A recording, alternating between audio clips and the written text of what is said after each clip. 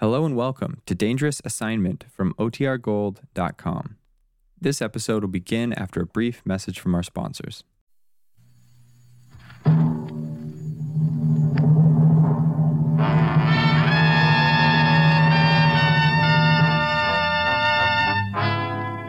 Dangerous Assignment, transcribed starring Brian Donlevy as Steve Mitchell.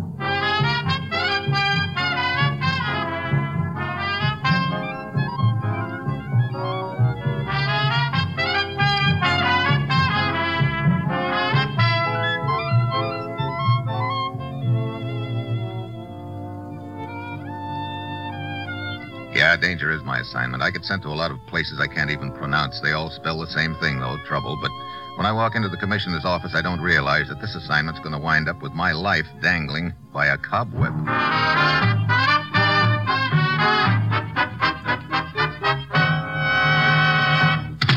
Morning, Commissioner. You sent for me? Steve, you remember Anthony Tagul? Sure. Big shot racketeer, headed an international crime syndicate. He was deported to the Balkans several years ago, wasn't he? As you know, he managed to slip into Canada late last year. Was killed there in an auto accident. Right. So? So, maybe Tagul isn't dead after all. What? When Tagul was deported, his organization folded. Some of the smaller mobs tried to hold it together, but couldn't. That was the end of the syndicate, we thought. A short time ago, we learned it was operating again. The strings being pulled from somewhere out of the U.S. Tagul again, you think? He was the only man who could control the various mobs and keep the organization running smoothly. I want you to run up to Montreal, Steve. Check on that so-called accidental death of Tagul. Okay, Commissioner. And here's something else that might help. I want you to look in on the mysterious disappearance of a certain Dr. Franklin Dorberg. Dr. Dorberg? How does he tie in with Tagul? He may not. Still, there might be a connection. Dr. Dorberg is a well-known plastic surgeon from New York. He was on vacation in Montreal.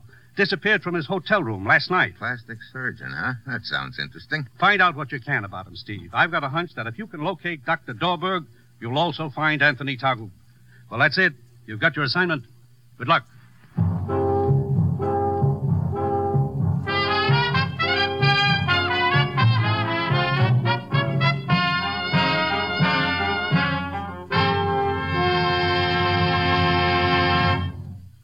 The National Broadcasting Company is presenting Dangerous Assignment, starring Brian Donlevy in the role of Steve Mitchell, colorful two-fisted government agent.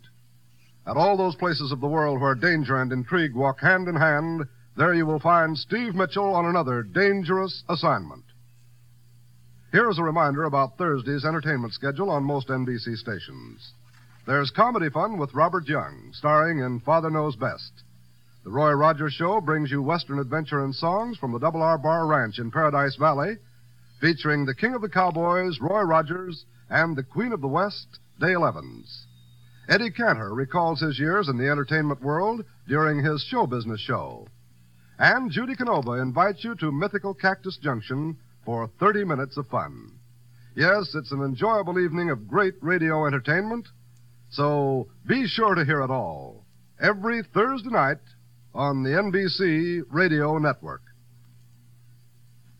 Sure,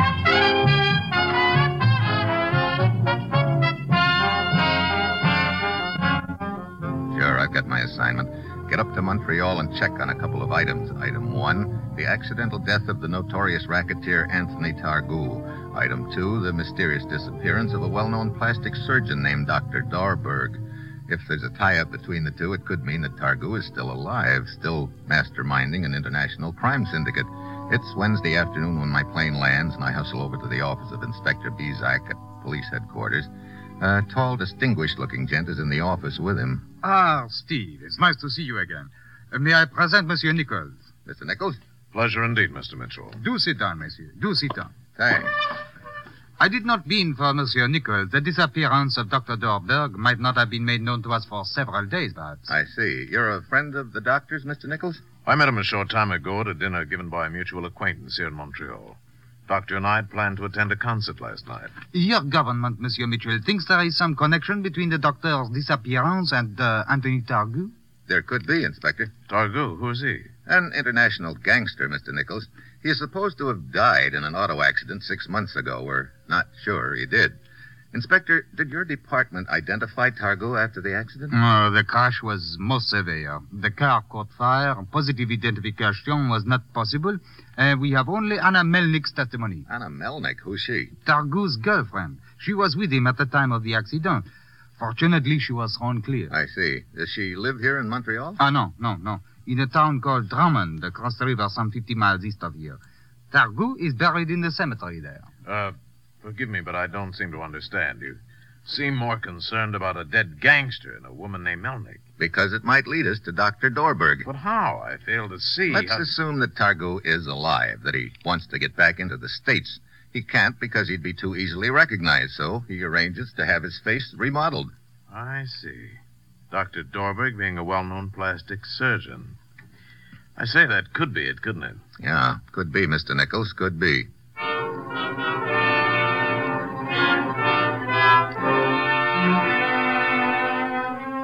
It's late afternoon when I arrive at Drummond. I go to the address the inspector has given me, a classy 5-story apartment building overlooking the St. Lawrence River. Apartment 12 doesn't answer. The janitor tells me that Wednesday is Anna Melnick's day at the cemetery, so I hustle out there. It's one of those gray, dismal afternoons, a chill in the air, an overcast sky, and the bell from the chapel on the hill tolls mournfully. Hello. Good afternoon. Nice spot here. Trees, gentle slope, flowers, and a view. Tony would have liked it. Tony? You're Anna, aren't you? Anna Melnick? Yes. My name is Steve. I'm an old friend of Tony's. I happen to be in the area, so I thought I'd pay my respects. Oh. I used to work with Tony years ago. Yeah, we had great plans in those days, but the immigration boys messed them up. Tony used to talk a lot about his friends. You said your name is Steve... Mitchell. Mitchell? I don't recall his mentioning that name. It's Mitchell now. Wasn't then. Oh, I see. Too bad Tony had to go out like this. You were with him when it happened, huh? Yes. You know how Tony used to drive, like a madman. And he'd been drinking. Oh, never touched a drop when I knew him. He changed after he'd been sent back to Europe. He was like a caged lion, restless, angry. Eager to get back into the U.S. again, huh? Sure. I always figured he'd get back. Guess he would have if it hadn't been for the accident. Something wrong? You're shivering. It's getting quite chilly. I must go soon. Sure. Say, how about giving me a lift back to town, huh? Of course. My car is parked at the main gate. I would like another moment or two here alone, if you don't mind. Okay. I'll wait at the car.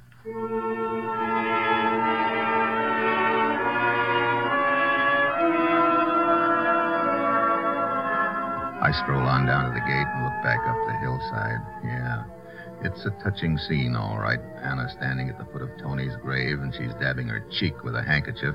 Somehow, the picture looks as phony as a $3 bill. Finally, she walks down to the gate, and we hop into her car.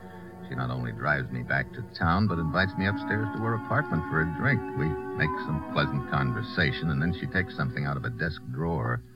I thought you might be interested in this, Steve. Oh, photograph album, huh? Mm-hmm. Yeah, he sure liked photographs, as long as they weren't of him. Smart he was. Here, let me sit by you. Sure. You will recognize many of his friends. Your friends, too. Oh, here. Look at this one. A photograph of Tony's car. The Mercedes he bought in 37. Look, isn't that Guido behind the wheel? I can't make it out. Sort of blurred. Oh, there's another photo of Guido in here. Let me see if I can find it. We spend the next few minutes thumbing through the old photo album. I recognize a few of Tony's henchmen, but not as many as I should, and I'm not so sure I'm coming up with all the right answers. She's testing me out, I know, and finally she gets up, slams the album closed. From the look on her face, I know I haven't made a passing grade. You're wasting your time, Mr. Mitchell, or whatever your name is. Hey, what's the matter, baby? Lies. Lies, that's all you've been telling me. You're no friend of Tony's. Who are you? Now, look. Shall I guess? A reporter, perhaps? Or a policeman? Oh, yes, you've heard those stupid rumors that Tony's still alive. Of course. That's why you're here. So a guy hears rumors. So, being an old friend of Tony's, I got a little curious, maybe. He's dead. Don't you understand? He's dead. Okay, if you say so, Anna. Why get all steamed up about it? Oh, leave me alone, why don't you? Get out. Please, get out. Sure. Oh, Anna, What is it? thanks for the drink. Get out! The bass whistles past my ear and crashes against the wall as I duck into the alcove. On the way out, I flip the catch on the lock and then close the door. I wait outside in the hall for a moment, then ease the door open. I can hear Anna dialing the telephone. I slip into the alcove again. Yes, only a moment ago. I think it was a reporter, probably. What? Well, never mind. I'll see to it myself. Pick me up there in 20 minutes. Yes. Very well. I ease out of the apartment fast, hurry downstairs, and wait in the shadows across the street.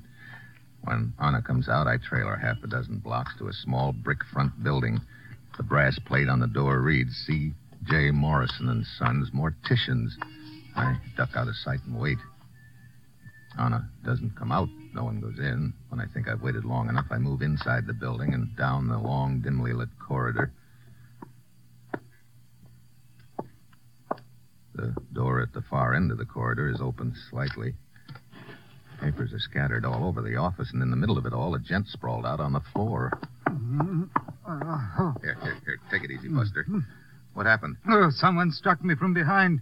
What is all this? My papers scattered? Look, did you handle the funeral arrangements for a man named Anthony Tagul? He died in an auto accident 6 months ago. Tagul? Yes, Tagul. You have a file on him? Of course. You sure of that? Oh, yes. We keep a file on all here. In this cabinet here. Well, it's been opened. Wait a moment. I don't understand. Don't tell me, I know. The file on Anthony Tagul is missing. Yes, it's gone.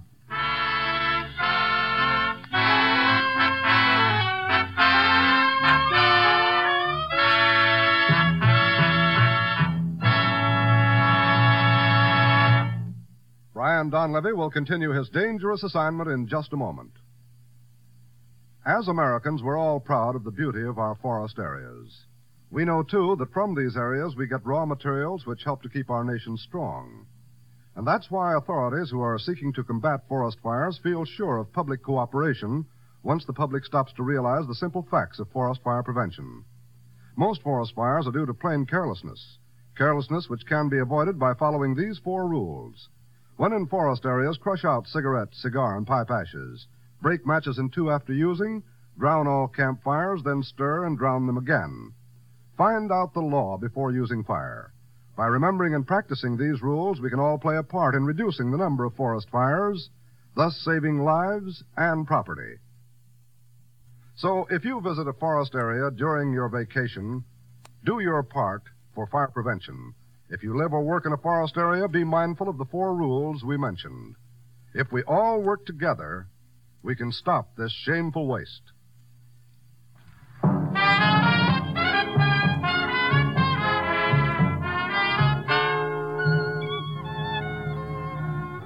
Now, back to Dangerous Assignment and Brian Donlevy as Steve Mitchell.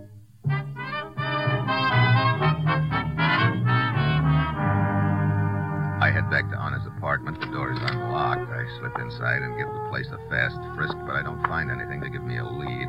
I pick up the phone to check with Inspector Bezak, but just then I hear footsteps out in the hall. And in the mirror, I see the door in the alcove. It opens slowly. I get behind it, ready to jump. Inspector! What? Oh, Steve. I was just going to phone you. Where is the young lady, Anna Melnick? I don't know, but it looks like Tagul is alive, all right. Oh, yes.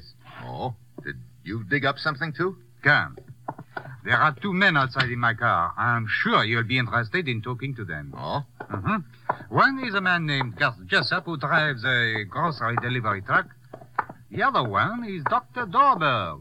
Dorberg? Hey, he walked into my office 10 minutes ago. Had he been kidnapped? Indeed he had. Here we are. Dr. Dorberg, Monsieur Jessup, Monsieur Mitchell. Gentlemen? Hello, Mr. Mitchell. Dr. Dorberg, suppose you tell Monsieur Mitchell what happened. Yes, of course. First, I should say it was Mr. Jessup here who helped me escape. I was just delivering some groceries to the villa when I met the doctor in the cellar. Dr. Dorberg, maybe you'd better start at the beginning, huh? Yes, all right. Well, I was seized by 2 men and I was taken to a large villa. I was locked in a room for the rest of the night. Did you see anybody? Only a guard who warned me that This time I had better do a good job, or I would get what the last doctor did. I see. He didn't say what kind of a job. No, but he seemed to know I am a plastic surgeon. Go on.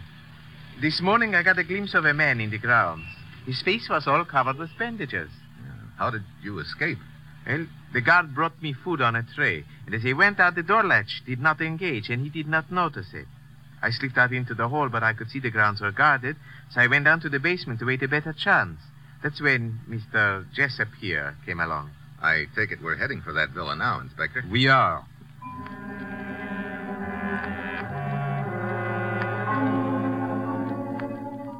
But when we arrive, the villa's deserted. Our birds have flown the coop. Dr. Dorberg takes us over his escape route from the room upstairs, down the back hall, and stairs to the basement. I hid down here behind the staircase to wait for an opportunity to get out through the grounds. But Mr. Jessup came down here right afterward, and as I told you, I got a ride in his delivery truck. Yeah, one thing I don't get, Jessup. What were you doing down here in the cellar? Oh, that's where I brought this case of canned goods, Mr. Mitchell. Oh. You see, I didn't figure they'd want the whole thing inside, and there wasn't anybody answered the back door, so I figured I'd just bring it down here. But then when I went back up, I ran into one of them. He told me to bring the case into the house. You came back down here, and that's when you ran into Dr. Dorberg, huh? Right. And in the excitement, I forgot all about the case of canned goods. It's still here. Yeah, they must have been planning a long stay ordering all this food. I won't... Well, what is it, Mitchell? Oh, nothing, Inspector. Come on, I guess there's nothing more we can do here.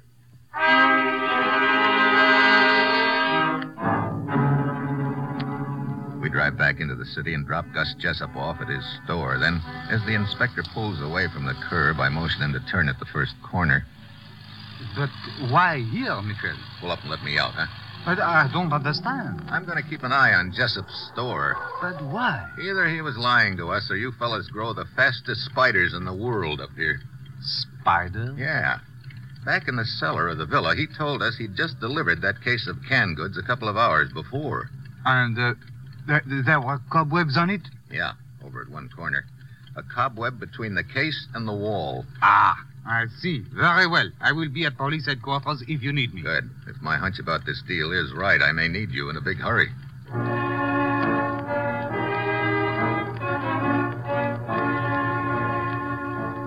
I hire a parked cab and wait. Pretty soon a car pulls up in front of the store. It's on a Melnick. Jessup comes out and they drive off. I follow, but they only go around the block. Then Jessup gets out, probably just reporting to her that everything's gone okay. I hail Anna out of the city to another large villa. Then I find a nearby phone box and call Inspector Bizak. Anna Melnick, you say? Yeah. Seeing her started this deal sliding into place, it also explains something that's been pecking away at the back of my brain for quite a while. That mirror back at her apartment. What do you mean? I'll explain when there's more time. Right now, I'm just calling to invite you to the party. Eh bien. I've written down the directions. I'll be there in 10 minutes. But I figure I can't wait that long. I don't want them to fly the coop again. I go back to the villa and circle it. I find an open window and slip inside. I hear voices in the next room. I ease the door open a crack. There are 3 people. Anna, a guy I recognize as a racketeer from the States named Keller, and a third guy with bandages completely covering his face.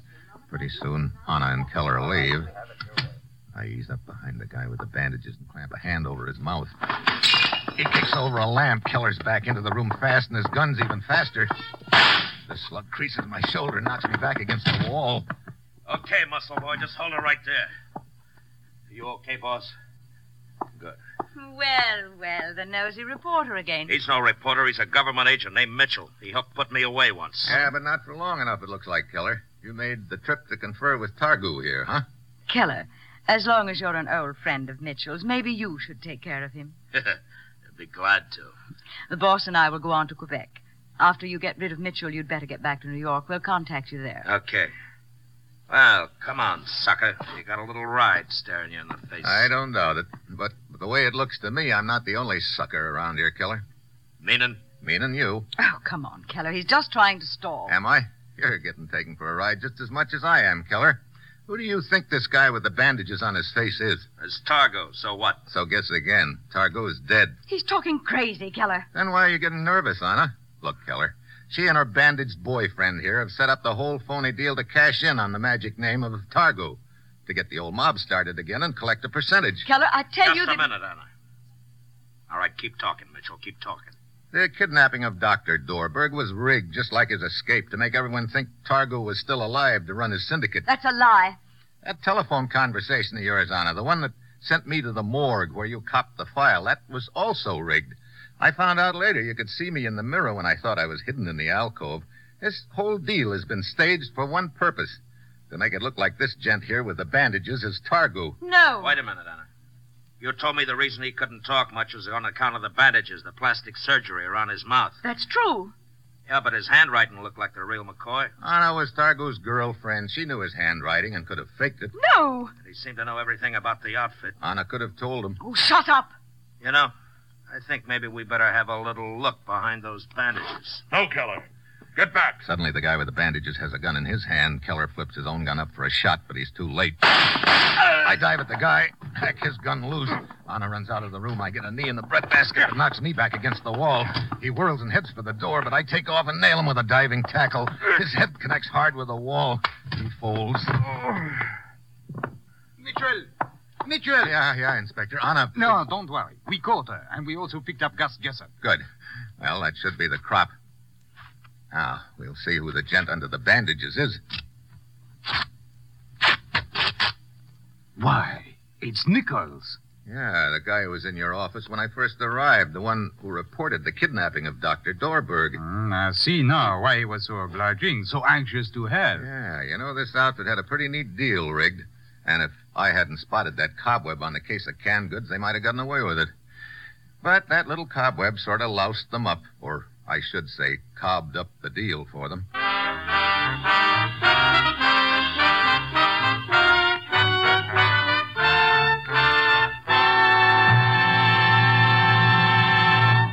Our star, Brian Donlevy, will return in just a moment.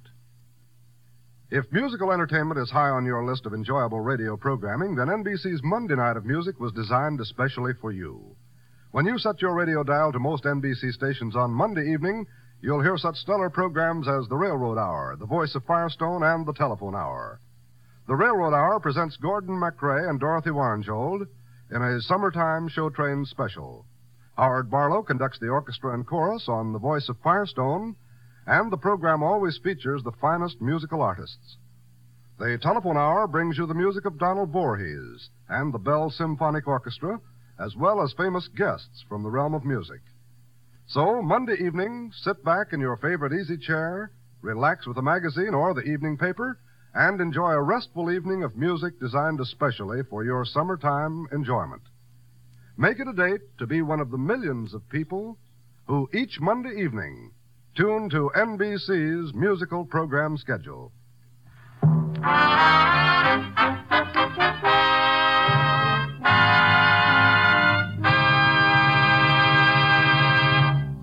Next week, Indochina. I have a date with a bomb. And that will be Steve Mitchell's dangerous assignment next week.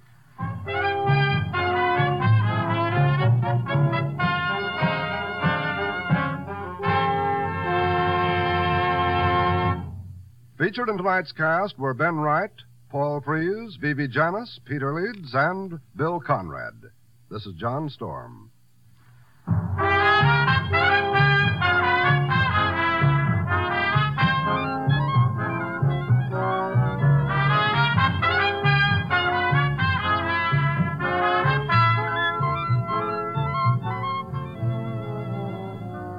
Dangerous Assignment, starring Brian Donlevy as Steve Mitchell with Herb Butterfield as the commissioner, is an NBC Radio Network production written by Bob Reif and Adrian Jondeau and directed by Bill Karn.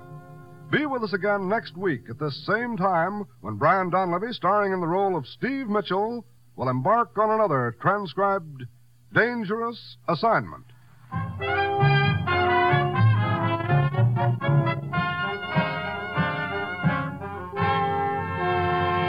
This is NBC, the national broadcasting company.